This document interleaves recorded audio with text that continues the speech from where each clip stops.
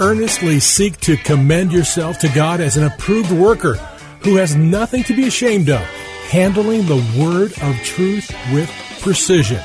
We're glad you're joining us for today's program, A Word from the Word, with your host, Pastor Tom, who will unpack for us the richness and beauty of the Bible's original languages as they bear on key words and concepts from both Testaments. Our hope is that your walk with God will be strengthened and deepened, and both your understanding and application of God's Word will be enriched, and you'll be drawn to love it more and more each day. And now, here's Pastor Tom. Hello, friends. Thanks for joining me on A Word from the Word. Are you out driving? Are you listening at home or on your mobile device? Are you catching the podcast? Well, friends, today will be part 6 and the conclusion to our series, a look at our prayer life through the lens of the Psalms. Our final installment is Psalms, the Ultimate Guide to Worship. Remember, our take on the Psalms is not a study of the Psalms per se, but rather a searchlight into our prayer life, letting the Psalms be our instruction manual. And I must say, friends, the Psalms offer an incredible and unique look at worship. I propose to you that worship and prayer together act like two sides of the same coin. I can almost say with 100% certainty that there have been times when you were praying that you were led to worship the Lord, right? And times when you were worshiping the Lord, you were then led to pray. They are so complementary and so naturally intertwined. I'll bet you've listened to worship music in your car, and especially on the way to church, right? Well, friends, a typical American family was driving home from church one Sunday. Dad began by fussing about the sermon being too long and somewhat dry. Mom chimed in, saying the pianist played too loud during the second hymn. Their older daughter, who was now a music major in college, put her 2 cents in, saying the soloist was off-key during her solo. Then Grandma, who joined them that Sunday, complained she couldn't hear very well since they were sitting toward the back. Then as they pulled into the driveway, their young son, who had been listening intently to everyone's comments, whined about the woman who sat in front of him with the big hat and blocked his vision. But then he paused and said, "Hey, Dad, you got to admit, it was still a pretty good show for a dime, huh?" Ouch!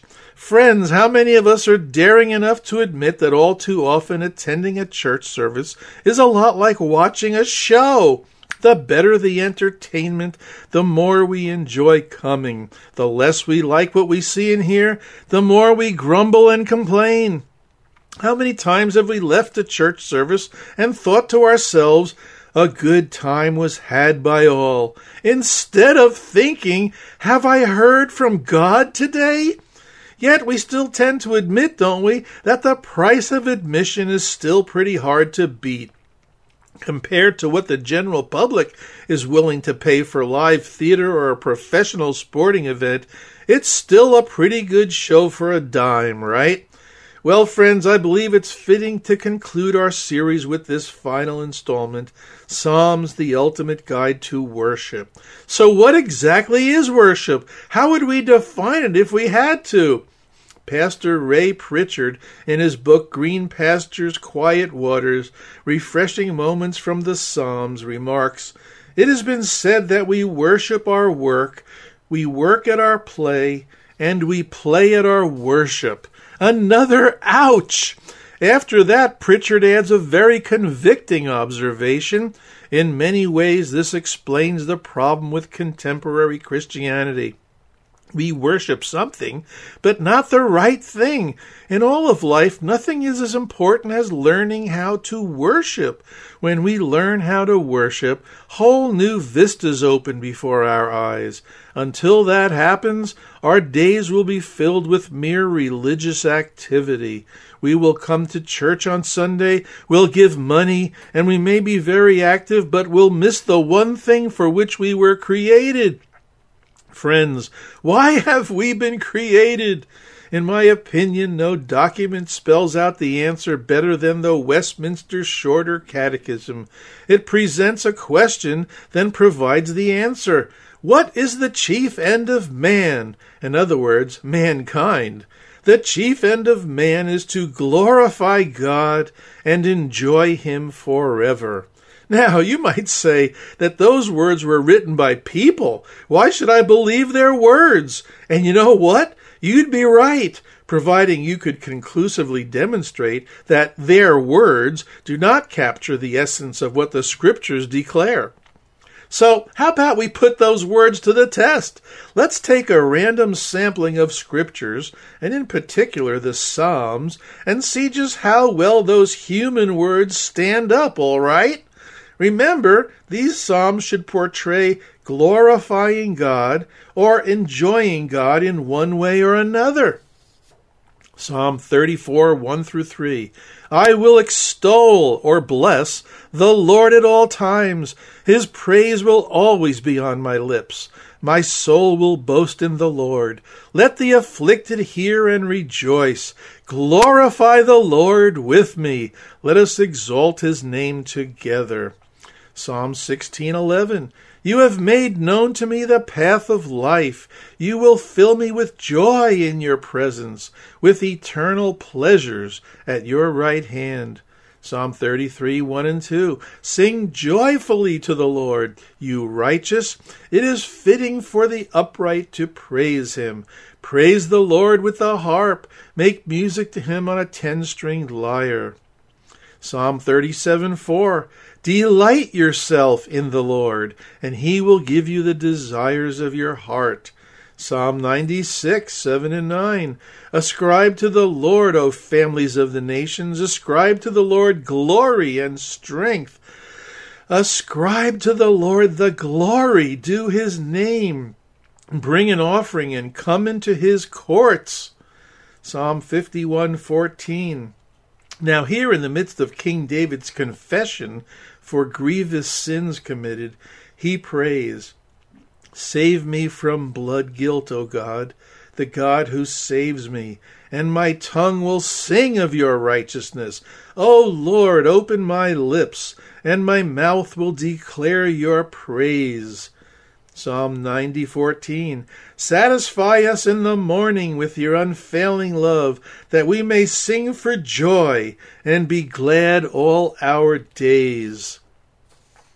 Now, friends, let's briefly remind ourselves what biblical joy or biblical gladness really is. It is not being exempt from trials, troubles, hardships, disappointments, or tragedies. Rather, in the midst of life's circumstances, good or ill, it represents a condition of our soul, a disposition, if you will, that permeates our entire being, a deep-seated sense of stability and contentment because we are one with God, in union with Him. It is not to be equated with mere human happiness. It's no wonder then, and no surprise, that the Apostle Paul says these very words in Romans 12:1. Therefore, I urge you, brothers and sisters, in view of God's mercy, to offer your bodies as a living sacrifice, holy and pleasing to God. This is your true and proper worship. A more modern translation says, So, brothers and sisters, since God has shown us great mercy, I beg you to offer your lives as a living sacrifice to Him. Your offering must be for only God and pleasing to Him, which is the spiritual way for you to worship. Another translation's last phrase says, This is your spiritual or reasonable act of worship. Yet another has here, your spiritual service of worship. The key, I believe, friends, is that the Scriptures are trying to show us and tell us that our life of service is, in actuality, a life of worship. And what is worship? In essence, it's glorifying God. Now, friends, our English word worship has an interesting history. It is derived from the Old English or Anglo-Saxon word worthship. Worthship carried the idea of worthiness, dignity, or merit, recognition accorded or due someone. In its religious context, it expressed reverent devotion, service or honor to God, whether individually or publicly. Church buildings came to be understood as houses of worship. Perhaps we should bring back that mentality, huh? You see, friends, I think we've got it all backwards. How often do we rate a church by how much it meets our needs, our expectations? I've even seen these words on a church marquee. It's all about you, for people like you, the church that serves you. It makes me sick to my stomach. It reminds me of the latest casino TV commercial that closes with, "You do you." Next time you visit a church, notice how you're greeted at the door. Does the greeter say, "Welcome, we're glad you came to worship with us"? Or does he say, "Welcome, we're so glad you came. How can we serve you or your family? Here's what we have to offer you"? You see, subconsciously they're communicating it's all about you. But it's not. It's all about God. Well-known Bible teacher Warren Wiersbe defines worship this way. Worship is the believer's adoring response of all that he or she is, mind, emotions, will, and body, to all that God is and says and does. From the early history of the Israelites, we see that worship was not confined to the public arena or congregational setting. The oldest form of worship in the Hebrew Bible, our Old Testament, was expressed within the family unit. Before Israel became a people as we know them, worship was already built into the fabric of family life. We observe this in the life of Abram, who became Abraham, in Genesis 12, 1 through 8, and Genesis 13, 14 through 18. Chapter 12 is God's call on Abram, and that God planned to make a great nation out of him, and that he will be a blessing. Then in verse 8 we read, Abram went on toward the hills east of Bethel and pitched his tent. There he built an altar to the Lord and called on the name of the Lord. Then in chapter 13, verse 18, we find God telling Abram to walk through the length and breadth of the land and that he will give it to him. So Abram went to live near the great trees of Mamre at Hebron, where he pitched his tents. There he built an altar to the Lord. This understanding is heightened later on in Genesis 24, where we find Abraham's servant praying and seeking God on Abraham's behalf for God to lead his son to a wife not from the Canaanites. The servant prayed, "Lord God of my master Abraham, make me successful today and show kindness to my master Abraham." This is interesting, isn't it? Abraham's servant had obviously been exposed to or accustomed to family prayer and worship. Why is this so significant? Because we modern Christ followers, we contemporary Christians, tend to equate worship with its sole expression in church services or congregational settings. But even when Israel became a nation, after the Exodus and national forms of worship were instituted, the family unit continued to play an important role in worship. With the centralizing of sacrifices and prayers in the tabernacle and later the permanent temples, national worship did not replace some occasions for prayer and praise in the family or clan units. Friends, there's no reason to suppose that family prayer and praise became obsolete. A strong indication of this may be found in the account of the Lord's Supper in Matthew 28, where the practice of singing hymns, in other words, psalms, was evidently still in use in the home by Jesus' time. Interestingly, even after the tabernacle was constructed as a worship center, it was still movable and transportable. I like to refer to it as a MASH unit. I believe God intended to convey to Israel that the living God is not to be tied to a permanent structure. Notice Stephen's remark in Acts 7:44 through 50. Our forefathers had the tabernacle of the testimony with them in the desert.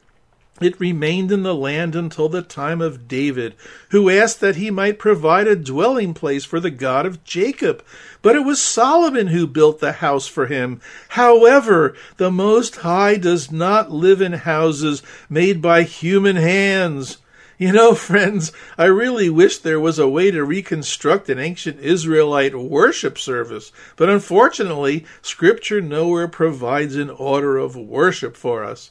But we do have some clues to the occasions that Israelites expressed their musical passions in worship. This may be seen in the great festivals, Passover, Pentecost, Feast of Tabernacles, etc. These were occasions of great joy, thanksgiving, and remembering God's mighty acts. In these festivals, we see both a declarative and the confessional aspects of worship. Passover was the festival of liberation, celebrating deliverance from the bondage of Egypt. Pentecost was the festival of provision, celebrating the wheat harvest in the land of Israel. For Messianic believers, Pentecost commemorated the descent of the Holy Spirit upon the apostles and other Christ followers while they were in Jerusalem celebrating the Feast of Weeks. The Feast of Tabernacles was the festival of guidance, celebrating God's guidance of the Israelites as they traveled through the wilderness. And let's not forget the weekly celebration called Sabbath, which was not centralized in the sanctuary, but rather took place in the context of the local family or clan units. Interestingly, the Sabbath was originally instituted as a day of rest rather than a day of worship, yet worship became intertwined as the Sabbath not only became a memorial to creation, as in Exodus 20, but also became a memorial to the deliverance from Egypt, as in Deuteronomy 5. Both testaments, Old and New, make it absolutely clear that there is only one object of our worship, God. Remember Jesus' temptation in the wilderness? His last response to Satan's lure was, "You shall worship the Lord your God and serve him only." Matthew 4:10. Interestingly, the Hebrew word for worship includes both worship and service. Both are inseparably linked. In Colossians 3:16 we read, "Let the word of Christ richly dwell within you, with all wisdom, teaching and admonishing one another with psalms, hymns, and spiritual songs, singing with thankfulness in your hearts to God." Friends, at the heart of worship lies both a proactive and reactive response to God's disclosure of himself. Perhaps a working definition of worship might be this: worship is the response triggered by and inspired by a revelation from, encounter with, or the presence of the Lord. Interestingly, Scripture records responses from humans, angels, creatures, and nature itself. Even the book of Revelation, often pigeonholed into being viewed solely as a book of end times prophecies, is actually a book of worship. I propose, friends, that a more careful reading of Revelation reveals picturesque worship scenes in the heavenlies with the redeemed, angels, and beings referred to as the four living creatures. Worship is the fulcrum between Christ followers and Satan followers. Worship is interwoven from Genesis to Revelation as a constant theme. And here again, we must not overlook the Psalms. They are such a vital contribution to individual and corporate worship. The Psalms have been viewed as the prayer book of the Bible, and it was the hymn book of the early church. Martin Luther remarked that Psalms was the book of all saints, in other words, all Christians. The Psalms portray the people of God responding to God's presence and God's absence in the midst of their spiritual journey. Friends, back in our New Jersey days when I was worship leader, I drove one of our worship team members to church one Sunday. She was quiet in the car and then shared with me that she was going through a real wilderness experience with God and hadn't heard him speak to her for a while. Then she told me that recently she heard God say to her, "Jerry, can you trust me with my silence?" I was blown away by that. Well, Israel's worship and the Psalms express a wide range of human emotions, if you haven't discovered that yet, and a wide range of life experiences and events. Workers bringing in the harvest sang vintage songs, Isaiah 16:10, Jeremiah 48:38. The simple digging of a well brought out a song or a chant, Numbers 21:17 and 18. A simple farewell prompted a song, Genesis 31:27. A homecoming was accompanied by timbrels and dance, Judges 11:34 and Luke 15:25. Victories in battle prompted many songs. A key one is Exodus 15. Women even held a special place in the worship structure of Israel. Among Israel's earliest musicians were Miriam and Deborah. Women supplied the music and dancing for a victorious battle, Judges 11:34.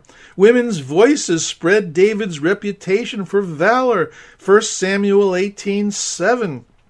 So friends, if you take anything with you today from this lesson, please take this. Worship is to be the central act of life. Please let's get out of our minds that worship only or primarily happens at 10:30 on Sundays. Sunday morning worship is not supposed to function like a spiritual B12 shot.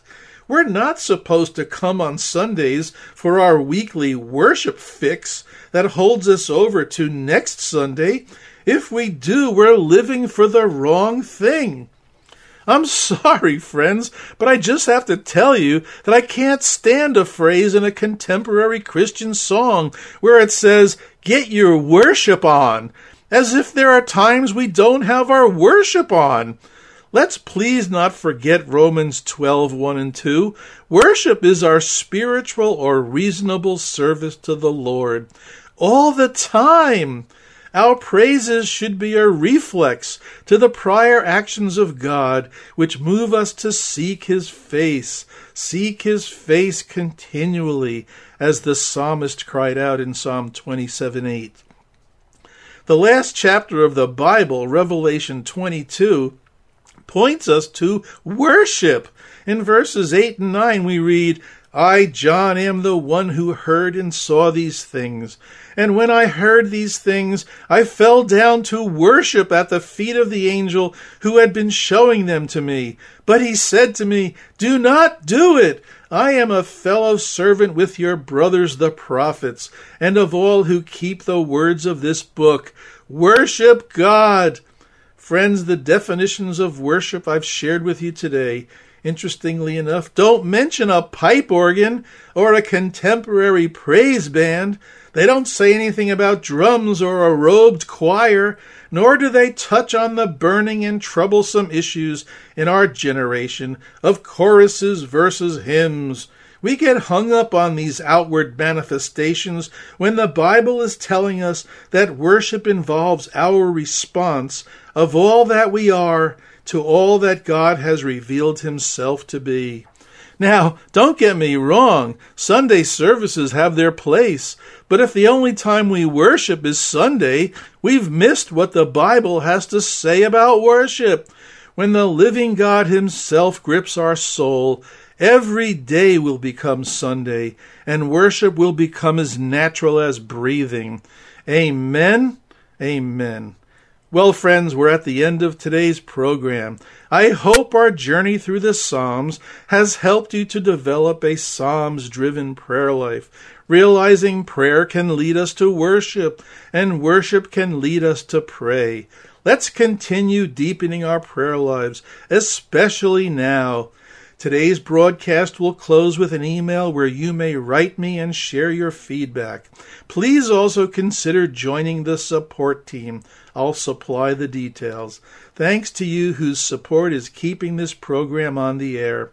One listener wrote and said, "Great message on prayer, so needed now more than ever. Thanks for sharing."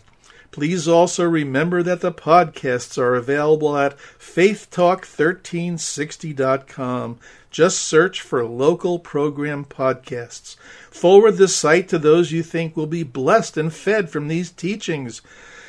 Thanks for listening today, and remember, Jesus loves you. I'm Pastor Tom with a word from the Word.